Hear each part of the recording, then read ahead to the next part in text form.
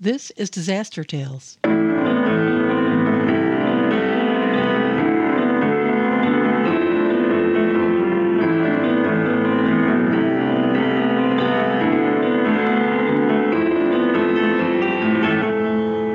Welcome to Disaster Tales, where we bring you interesting stories and personal experiences related to disasters and the issues that surround them.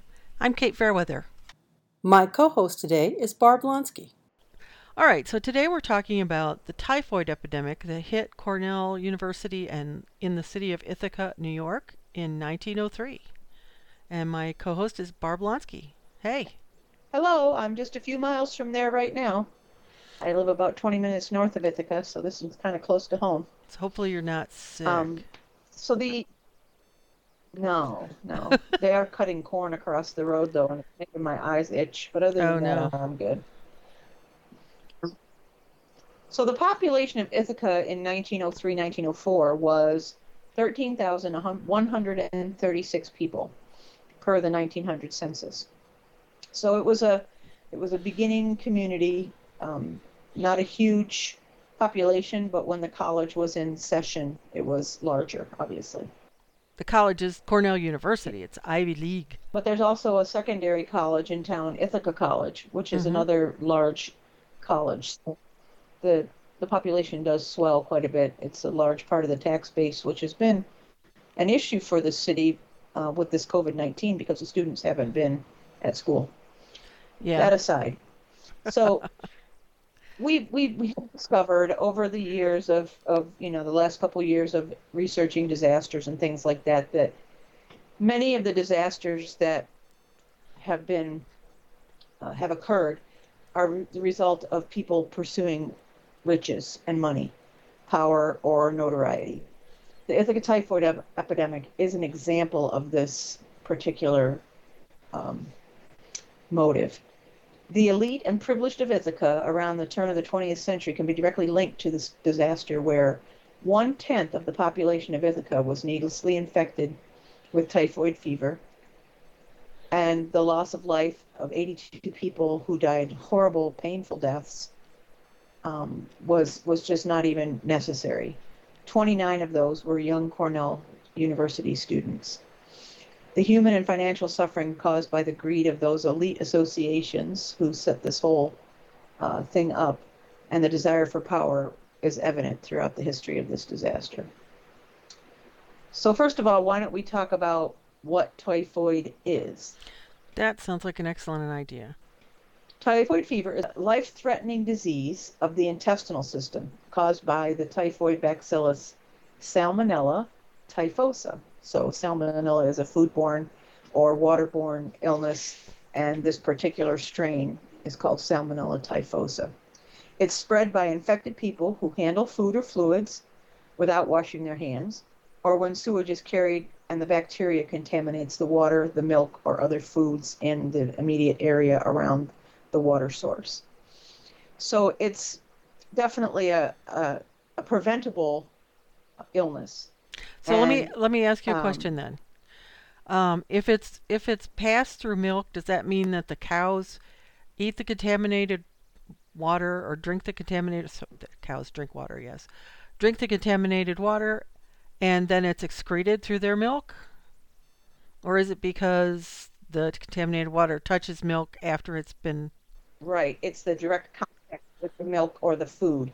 It's the direct contact of the infected person or the infected water with the milk, with the food. Washing your utensils in water that's infected, that would, cause the milk to get contaminated because it's a growth medium. Mm-hmm. So, yeah, it does not directly from the cow as infected as far as I know.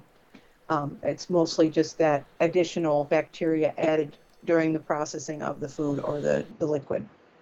So the symptoms of typhoid usually show up about 2 weeks after the initial infection. And it is usually a sore throat to begin with, a fever, a high fever, a headache, nausea, loss of appetite. Occasionally there's the presence of rose-colored spots on the skin. So it would be like a really kind of a reddish skin rash that occurs. the lesions are like the size of a dime. Yeah, like that's from the Right. capillaries breaking and having too many red blood cells in them. Is that right? Right. Okay. Which is, yeah, I think that would be the reason. Um, the thing is, it's interesting that the symptoms of this infection are very similar to the symptoms we're seeing with COVID. Mm-hmm. So the severe cases, the ones that um, cause like death or severe mortality, the people may go into a delirium and have hallucinations and delirious things going on. And the bacteria that can invade the bloodstream, so it can also cause meningitis. The fever generally lasts for 3 to 4 weeks. That's a long time to have a fever. Yeah. So that means it permeates the blood-brain barrier. Yeah, right. The bacterial invasion into the blood-brain barrier. So, and that is like that's usually a terminal situation. Mm-hmm. So, the diagnosis is done by knowledge of the method of transmission. So if you understand how it's transmitted, it's easy to trace, um, and preventive care can be established, and probably should have been established a little more quickly in Ithaca when the outbreak occurred. It Mm-hmm. was known that the disease transmission was stopped by proper sanitation and hand washing and Mm-hmm. clean water sources. So there was needs obviously in those areas at that particular time. Some cities in the US and most in Europe had safeguards in place, and compliance and oversight was not practiced in the US the way it was in Europe. And so the mortality rates from those infected were high because the epidemic took place prior to the development of medicines to treat the infection. Mm-hmm. So the medication that is the medication of choice for typhoid is a drug called chloromycetin, and it was the drug of choice for treating typhoid. The compound is derived from Streptomyces venezuela organism, so it's a part of the strep family in Okay. 1947, and it was manufactured in 1949. So this was beyond obviously the time when it would have been helpful for them to have it, but it wasn't developed yet. And Mm-hmm. that was the first time that they extracted a microorganism and created an antibiotic from the extracted microorganism. And of course, now that's widely used as the way of developing antibiotics. Well, that's interesting. So, yeah, it happened at a time before the medications were available.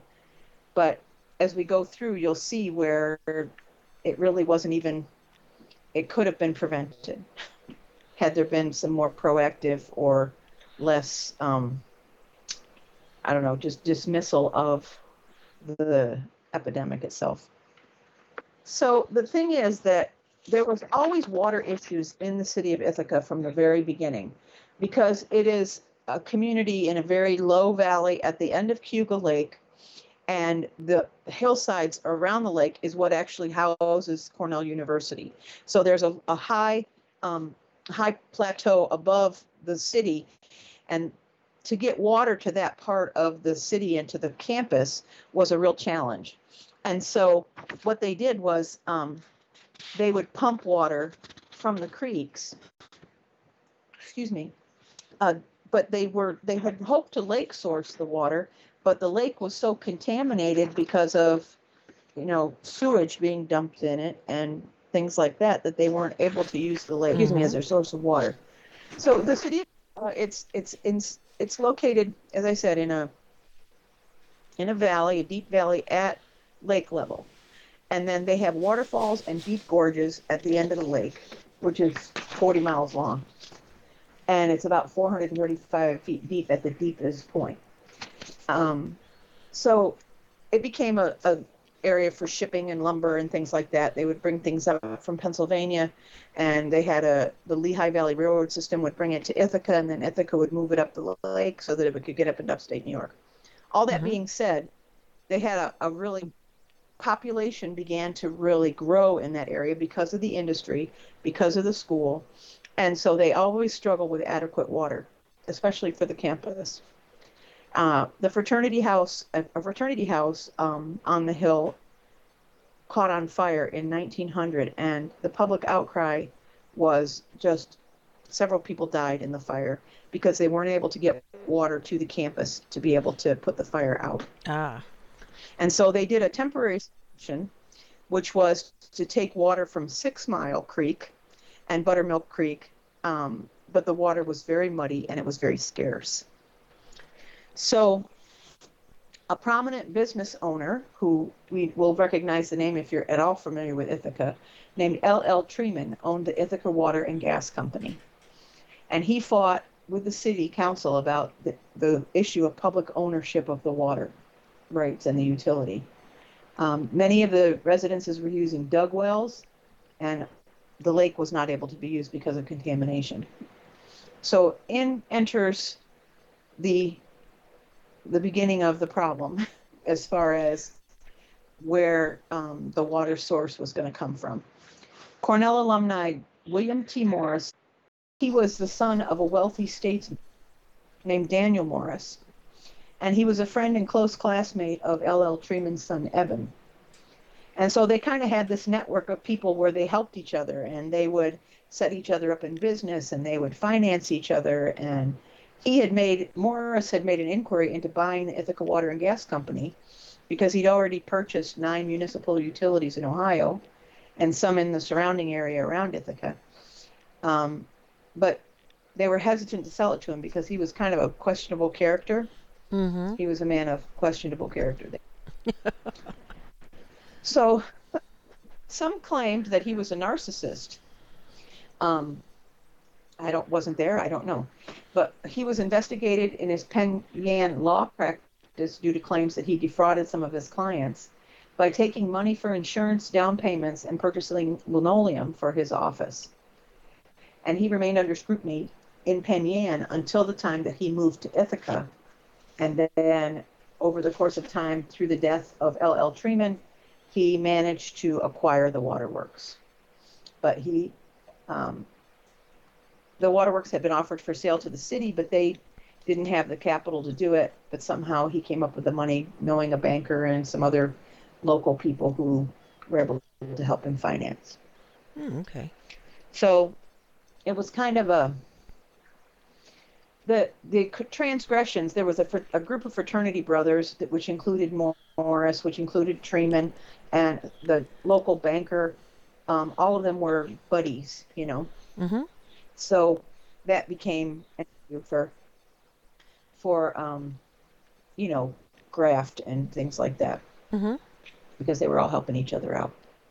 So a year later, after the death of L.L. Treman, and of course Morris was there to, be a friend and comfort his friend Eben, and to help care for his mother and things like that. The city's demand for better water caused Eben to decide to sell the utility. But he offered it for sale to the city on a few occasions for $100,000 and a guarantee of $250,000 in bond debt that the company owed. So we're talking $350,000 to buy this water and utility company, which, in that time, that's an awful lot of money. It would be about 10,300,000 today. And Morris really didn't have the resources, Mm-hmm. but because of his connections with people, he did manage to raise it. A year later, after L.L. Treman's death, the elder Treman, Morris arrived at Eben's office and said he wanted to purchase the water and utilities. And he offered him the same $350,000 price. Mm-hmm. Morris said he was interested, but Eben made it clear that he would also have to take the water company. It wasn't just the utility. He had to do both, the water and the utility. Mm-hmm. Morris had experience with other companies, but he had no experience with providing water. So the man was a novice when it came to providing water. And the challenge of the city of Ithaca with its hillsides and its, differences in elevation and having to get the water to the campus was a real challenge for someone who didn't have experience. And with him not having any experience, it really was not a good thing. The proposition was complicated by the water needs of the hillside and the campus. But Eben's brother, brother-in-law, Minders Van Cleef, who was the founder of the Ithaca Trust Company Mm-hmm. and a member of the Cornell Board of Directors and fraternity that they all belonged to.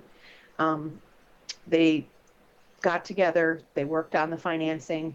Morris petitioned the Cornell board, and because of his network of friends and in the finance areas and Fisk and Robinson bond dealers, they were hesitant to invest, but they went ahead and did it. And so Morris, the Treatment family had over 10 times the bonded indebtedness allowed by the company charter. So that $250,000 bond debt was greater than what they had the right to do. So it was kind of a financial albatross, probably, at that point. And then Van Cleef wrote to S. Stanwood Mencken, who was a Wall Street lawyer and a fraternity alumni, and insisted that Fisk and Robinson should go through the investment. So it was like this whole good old boys network. They had people in investments, they had people in banking, they had people in the legal field, they had people all around them who were pushing this situation, and it was not a good deal. So it was like Skull and Bones. It's not what you know, it's who you know. Right. So eventually Fisk and Robinson, the bond people, backed out because they knew that there was going to be a really costly thing to try to solve the water shortage. And so Morris was forced to look for the $100,000 that they pulled out somewhere else. And Cornell University Board finally approved the money to be given to that the gas and water company would go to Morris, and he got his wish. So Cornell then stepped in because of their alumnus status as members of their fraternity, and they just all kind of came together and did it. So the plan was to install a dam at 6 Mile Creek, which is on the south end of Ithaca, to supply the campus and other areas of town with water. A local engineering firm called Tucker and Vinson was contracted by the waterworks to build the dam. The owners were also alumni of the Chi Phi fraternity. Chi? So it was like keeping it in the community. Is it Chi? Yeah, Chi Phi, excuse me. Okay. Yes. CHI. Okay. That's Is it Chi. Chi That's Phi or Chi. Chi Phi? Chi Phi. You know, whatever. Patreon. Yeah, well, you know, it's Potato, Greek. you know. It's all Greek to Anyways. me. There you go. It's all Greek. So in order to cut the cost for the company, they hired mostly low-wage Italian workers, and the vast majority of the workers were known to have emigrated from a region of Italy where typhoid was very common. So these workers were not ill, but they were carriers of the disease. And then they did not engage in the waste management at the construction site. People who did inspections at the construction site, even after the project or during the project, there was a professor from Cornell named Varanus Moore and one of his colleagues, Emil Schimmel, and they were surveying the site where the construction took place. And it says the rocks in the woods and near the edge of the stream are reported to have been thickly sprinkled with human excrement. That's and the gross. stream itself directly received much of the. Yeah. So they were just going wherever. They didn't have outhouse facilities that were adequate. And this condition was witnessed by Chameau in the fall of the year prior to the outbreak. And Fall Creek provided water for the campus at this time and passed through farming territory. So it was nearly as dirty as 6 Mile Creek. So both the creeks coming in to supply water for the campus were contaminated. The professor suggested a filtration plant be built or that they should draw water from artesian wells to supply the campus. Cornell President Schurman released the findings to the public a few days later in the Cornell Alumni magazine. So this was just like complete pure negligence on the part of these parties who were the owners, who were the campus representatives, everybody. It was just a complete, just ignoring all of the things that were reported. And it's so sad because these people lost their lives because of negligence. That sounds familiar. Let Let me ask you this. Now, yeah. who was pooping on the creek? Was it the people who lived there, or was it the workers, or what? I'm not sure. The Italian workers, the workers who were building the dam, Okay. they had very limited outhouse facilities, and so the people didn't want to use the outhouses because they weren't maintained, and so they just went wherever they wanted to go, and that's what caused the contamination. There's nothing like an unmaintained outhouse to make Right. your day. Even porta potties, I don't like them either. Right. they're, they're just gross. Yeah. Okay, so we've got a lot of greed and money making and back channeling here. The good old boy. Now. So President Sherman released the findings to the public, and even as the students and residents of the community were dying, Sherman attempted to contain the panic to silence the outcry because people knew what caused it because they had that documentation that it was from the contamination, the fecal contamination, Mm-hmm. but yet they really didn't respond. So then they ordered boarding houses who boarded students to boil water that they used for cleaning, cooking, and consumption under the penalty of losing their student residence. But compliance was very spotty. And the epidemic continued. And Sherman finally agreed to allow students to leave the campus without penalty, and many went home only to perish in the presence of their families. So they went home, but then they died when they got home because they were already infected, because the incubation time was 2 weeks. And they probably also gave it to their families. What I was reading about Cornell at that time was that that their students all stayed in town. They didn't. The article I read from the newspaper at the time said that they because of the fire that they didn't have an active dormitory on Cornell, so all of the students were down in the city. Right. They Mhm. stayed in boarding houses and private residences, which had private wells, which were not well maintained. And when they tested the wells, there was a high level of contamination in the wells, too. Mhm. So the illness, it brought on raging fever, sweats, delirium, and often ended with intestinal perforation and hemorrhage. So a Ugh. lot of these people were dying of like a colitis, ulcerative colitis. And many of them were treated at the Cornell Infirmary, which was run by nurses and allopaths, but they had no physician on board or on staff. So this was just basically caring for these people's symptoms, not having any kind of medical, pharmaceutical, medical stuff going on. And there was a lack of clean water for drinking and for washing and cleansing. So they already had the contamination, and then these people were not even able to be kept clean and cared for or given fresh water because there wasn't any water available for them. Yeah. Let me talk real quick about the laborers in the Cornell Daily Sun in February of 1903. There was two doctors that were researching it, Moore and Charnow. But they asserted that the Yeah, hypothesis of water contamination by laborers at the dam was not conclusive because they couldn't find any of the laborers that had typhoid fever. And a lot of them had already returned to their homes before they started looking. but those are the same two that found the excreta at the site, Right. Moore and Chameau. And so they couldn't conclusively say it because the people were carriers, which they didn't really understand at that point, I think. It Mhm. wasn't until shortly in that time period that they actually discovered what an asymptomatic carrier, someone who was previously infected who continued to be able to transmit the disease. Mhm. And so they couldn't conclusively say was that contamination, but that is what caused it.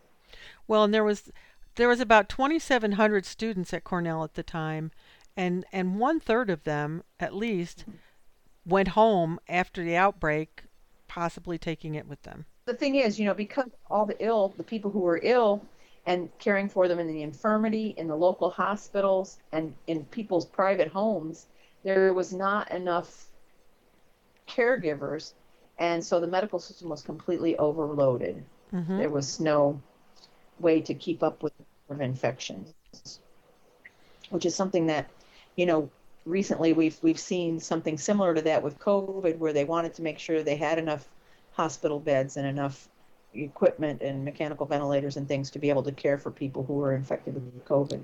Well, there was 57 sick students at the university infirmary and its annexes, and there was 50 trained or skilled nurses to take care of them. Now, those are just the students who were in the university infirmary, not the people who were sick in the village, in the town. And the people who were admitted in the hospital and the ones who were cared for in homes. So there was a lot more people to care for than I think they had people to care, unfortunately. But if you think about having 50 people on staff at the infirmary, you would have to staff it 24 hours a day. You would have to have food for those. You would have to have hygiene opportunities, all those things. So it was definitely understaffed, even at 50 people. It would have still been very understaffed. Right. And that, like I said, the 50 students was just at the university complex, not at the local hospital. The sad part about it is just the flippant way in which this was handled. The epidemic was raging, and Morris and his associates attended a social function on campus, and it was a spring ball, and they carried on life as usual. And Morris's disregard for the seriousness of the epidemic, which could have easily been prevented by a filtration system proposed by the city council and others in the community, was never prosecuted or punished in any way. There was no censure, there was nothing. The protection of Morris and his reputation and the deadly neglect of proper sanitation at the dam site were glossed over, even as people were sickened and died in the community. So it's just the privilege, just the gall of someone to do that and not even have to pay any penalty for it. But the city finally engaged the services of George Soper. He was a sanitation engineer, and it brought him into the community to help contain the epidemic. And he was the man who was responsible for tracking down and quarantining Typhoid Mary. He worked with the local professor, Mr. Chameau, Emile Chameau, and Varenus Moore, and then another one named Wetzel, the scientists that worked at Cornell to isolate and determine the cause of the infection. It was traced directly to the fecal contamination in private wells and that of 6 Mile Creek, so around the creek and then the private wells in town. Soper began to systematically test private water sources, and his recommendations were presented to the city. As a result, many wells were closed off, and the use of water from 6 Mile Creek was completely terminated. The epidemic was stopped, but the loss of life, particularly in young adults with small children, was devastating to the community. And then I'll share a little bit about a local tavern owner whose name was Theodore Zink. He lost his only daughter to the epidemic, and later he committed suicide by drowning himself in Cuba Lake. He bore the burden of great grief over the loss of his child and many of the students who drank the contaminated water at his establishment on the common. Other students went home, and they succumbed to death, being infected before they left. So it was a horrible thing, because so many young people, the number of students that died, the number of infants and children that died, and then people who were sickened and lost income and all of those things, the toll was devastating, and all because of greed. So let's talk about Mary Mallon. Mary Mallon was born in Ireland in 1869, a small village called Cookstown in Northern Ireland. She was in County Tyrone, and it's one of Ireland's poorest areas. She emigrated to the United States as a teenager, and she began working as a domestic, and she went from family to family till she got into some wealthy families, and then she finally got a job as a cook. And cooks were paid much more than domestics, especially Irish domestics at that time, because during that period of time we had a lot of Irish immigrants in this country and a lot of Italian immigrants in this country, and they were being discriminated against because they were new to the country and taking jobs that other people weren't doing. So she had a case of a mild flu. What she didn't know was that it was typhoid. She went to work for a family, the Warren family, Charles Warren, in Long Island's Oyster Bay in 1906. And while she was there, she and the little girls that lived there, they made ice cream for a special day, peach ice cream. And because of her hand washing habits, which were not real prevalent in that time anyways. They didn't have the higher hygiene standards that we have now. So she wasn't washing her hands often enough, and the typhoid got into the ice cream. And they served the ice cream as dessert that evening, and a lot of people got sick later.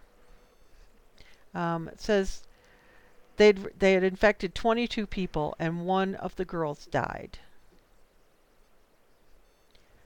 So after that, they started. Sad. After that, New York wanted to find out where that had come from, so that's when they hired Dr. Soper to come in with the health department and start looking and trying to track down where that infection had come from.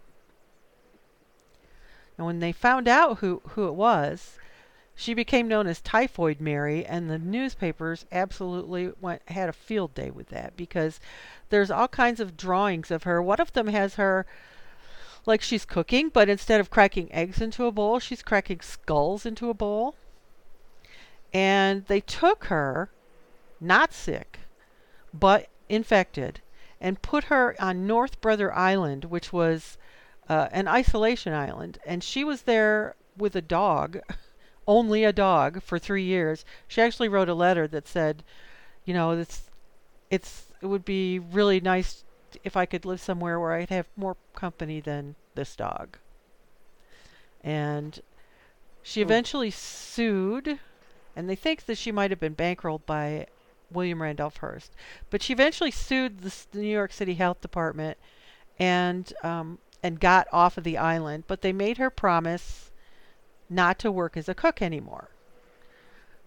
Mary Mallon's letter said, "Why should I be banished like a leper and compelled to live in solitary confinement with only a dog for a companion?"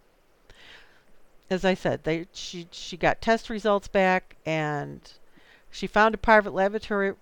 She found a private laboratory where the test that she sent came back as negative, and that's when she sued the health department for her freedom. They initially denied her petition, but she kept up with it, and the legal fees, they think, were paid by William Randolph Hearst.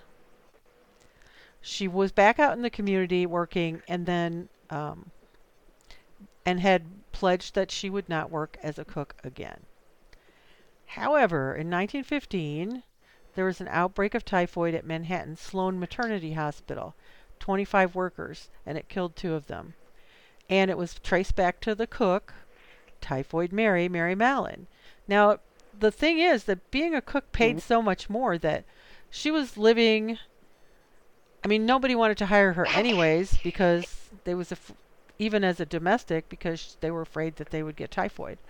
But so she changed her name to Mary Brown, and she went to work for this hospital. And after that, they found her. They saw she was the cause of it, and so they put her back on North Brother Island. And she spent 26 years, including the first 3 years. So 23 more years as a prisoner in forced isolation on North Brother Island.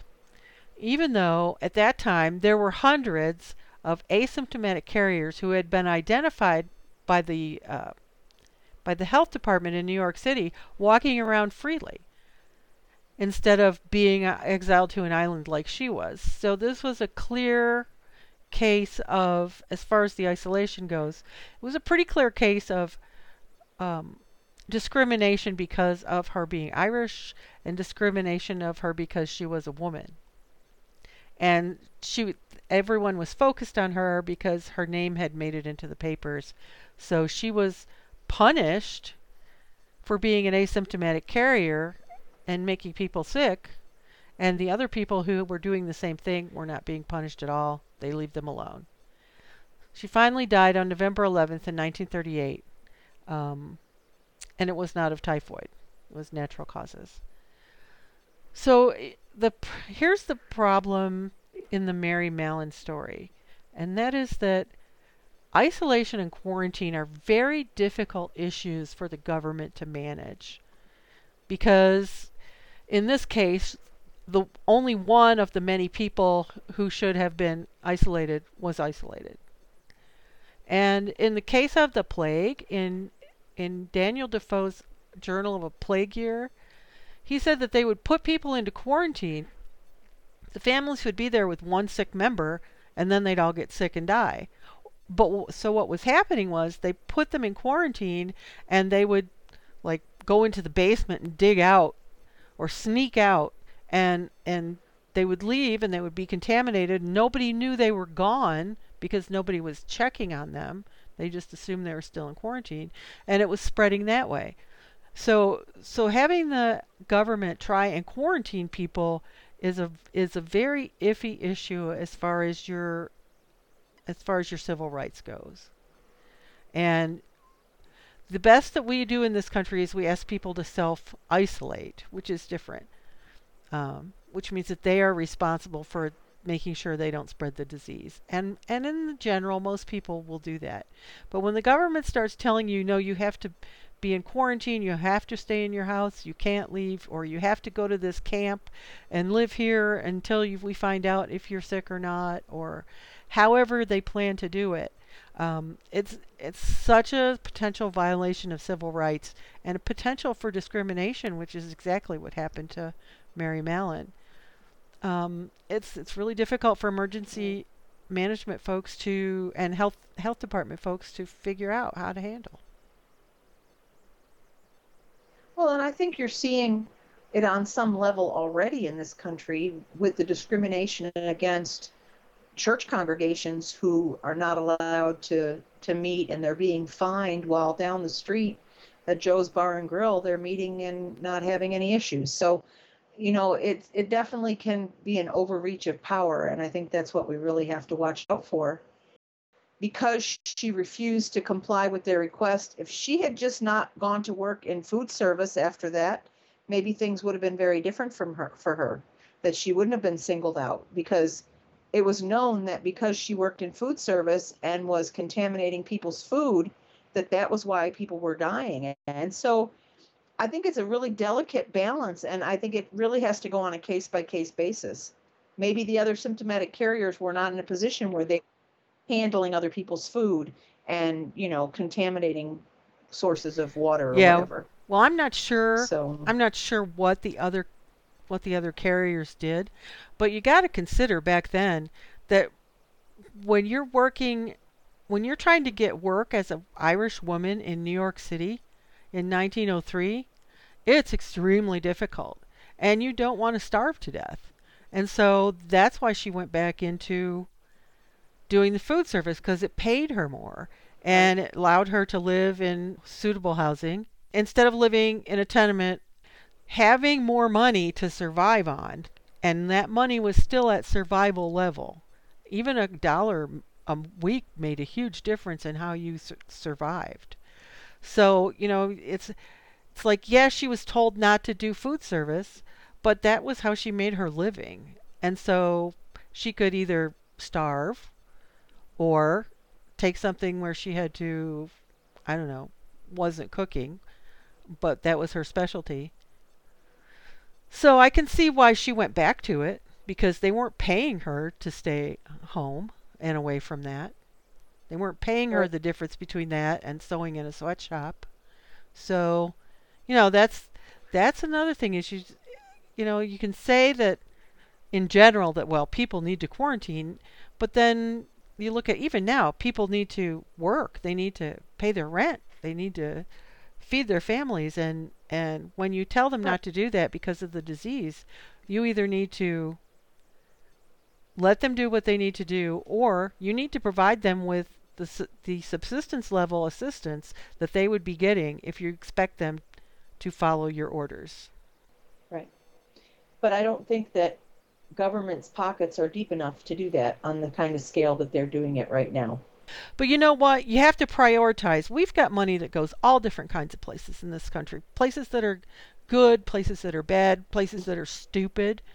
And we just need somebody who is in the lead who can say, okay, instead of, having this state quarantine and then later this state quarantine and playing whack-a-mole with this disease, they need to have a leader who says the entire country is going to stay home for the next 8 weeks.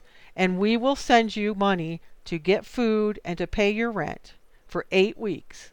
And by the end of the 8 weeks, they should have been able to identify all of the people who have the disease. And then those people can isolate and try to curb the spread of the disease. You can't curb the spread of the disease when people with the disease are free to go here and there and everywhere. So, and you can't force them to stay home. But if there's a coordinated plan that shows that it has an end, then you can ask them to stay home, and most of them will. The thing is, right now we're on the 172nd day of the 15 days to flatten the curve. So people are only going to do the same thing for so long because they see it's not actually effective. Do you know how many active cases there are in New York right now? You don't know? I don't know. Not right this moment. No. Okay. Yeah. But there was only 420 hospitalizations as of Monday of this week. And those For the are last people who week? have been concurrently in the hospital. Hmm. Yeah. Okay. And so the infection rates, they have spiked a little bit because of the return of the universities. They had to shut SUNY Oneonta back down.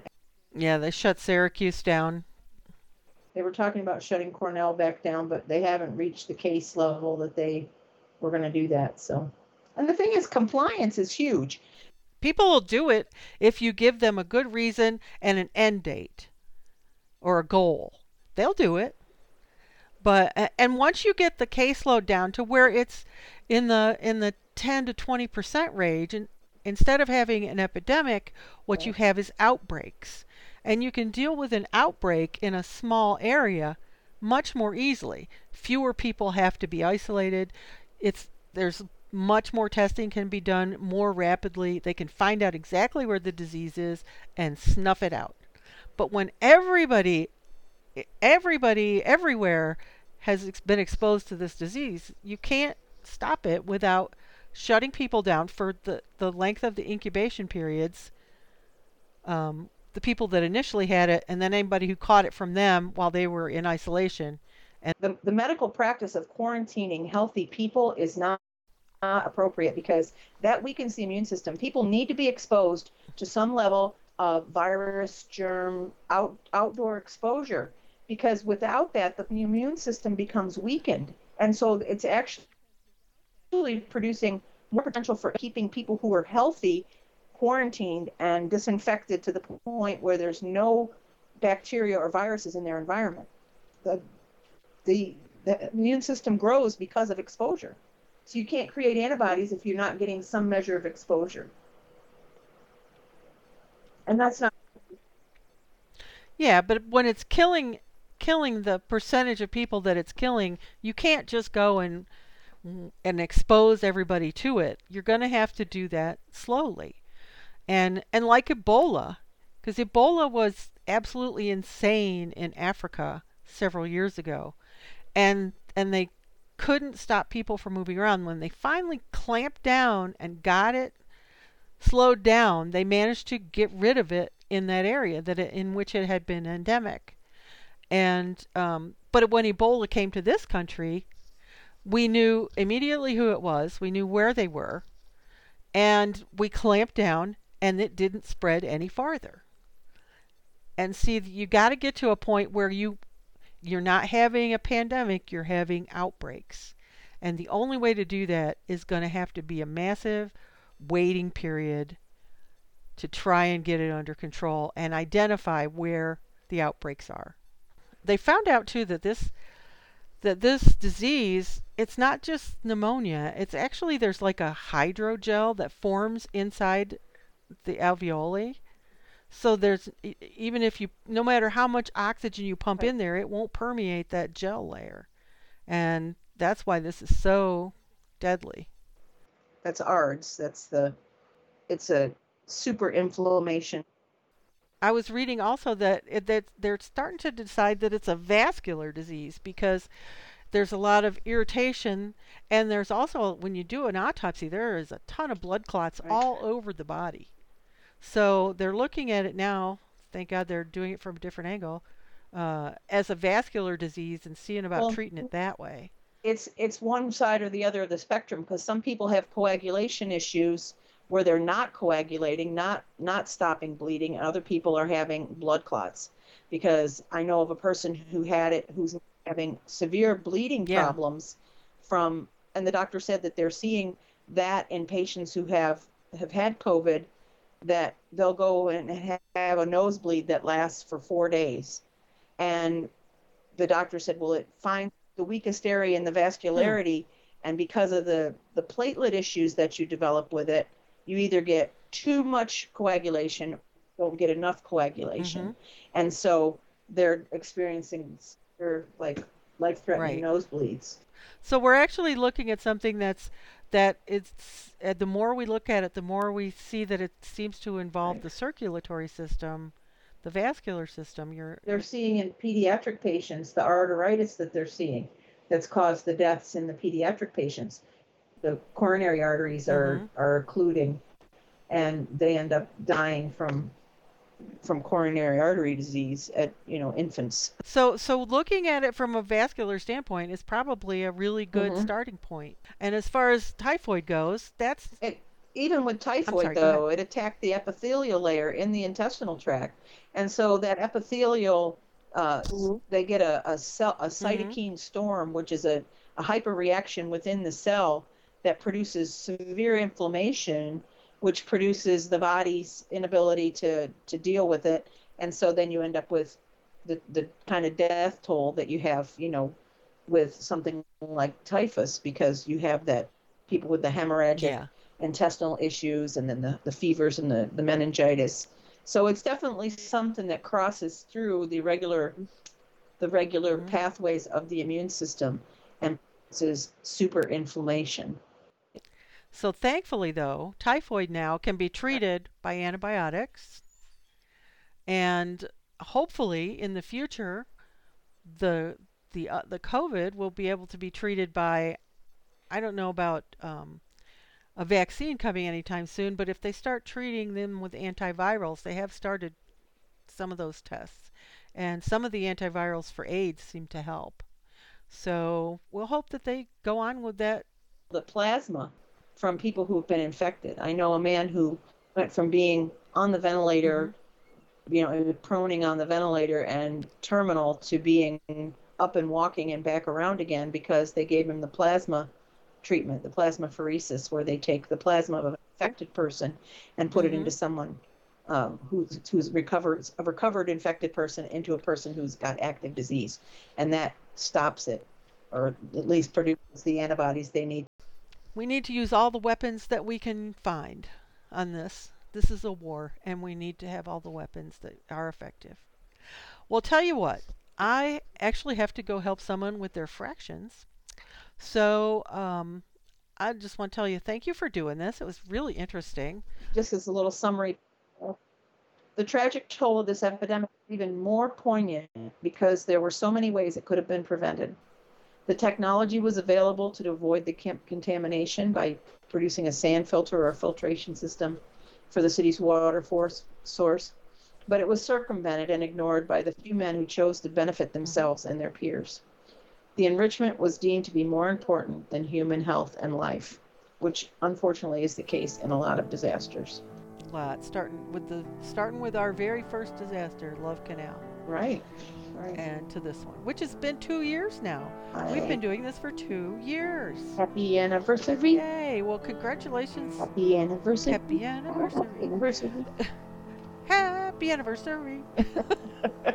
We shouldn't go on, I don't think. Alrighty. I want to say thank you to all our listeners. It's really been great doing this, and I hope you're enjoying it as much as we are. If you have any special requests, be sure and contact us. You can contact me at kate@disastertales.com. You can contact Barb at disastertales.com.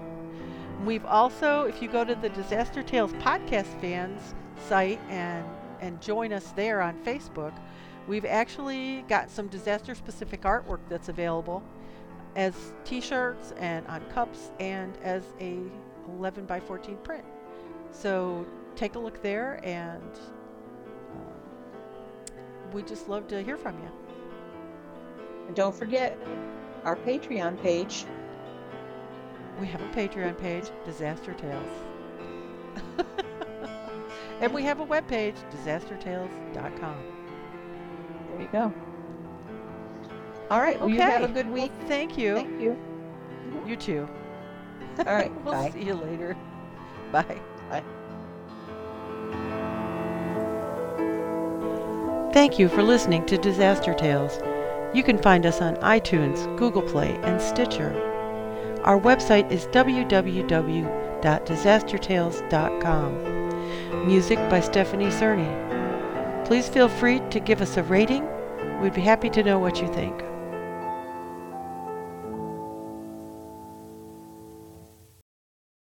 Today's disaster tip is about hand washing. Proper hand washing habits are one of the most important tools in fighting infection and disease. Soap is slippery and allows germs and viruses to be slid off your hands. And as Barb mentioned in a previous episode, it can break down the lipid envelope around the viruses and germs and kill them. Remember to lather up for 20 seconds or the length of 2 verses of the Happy Birthday song. You stay safe out there.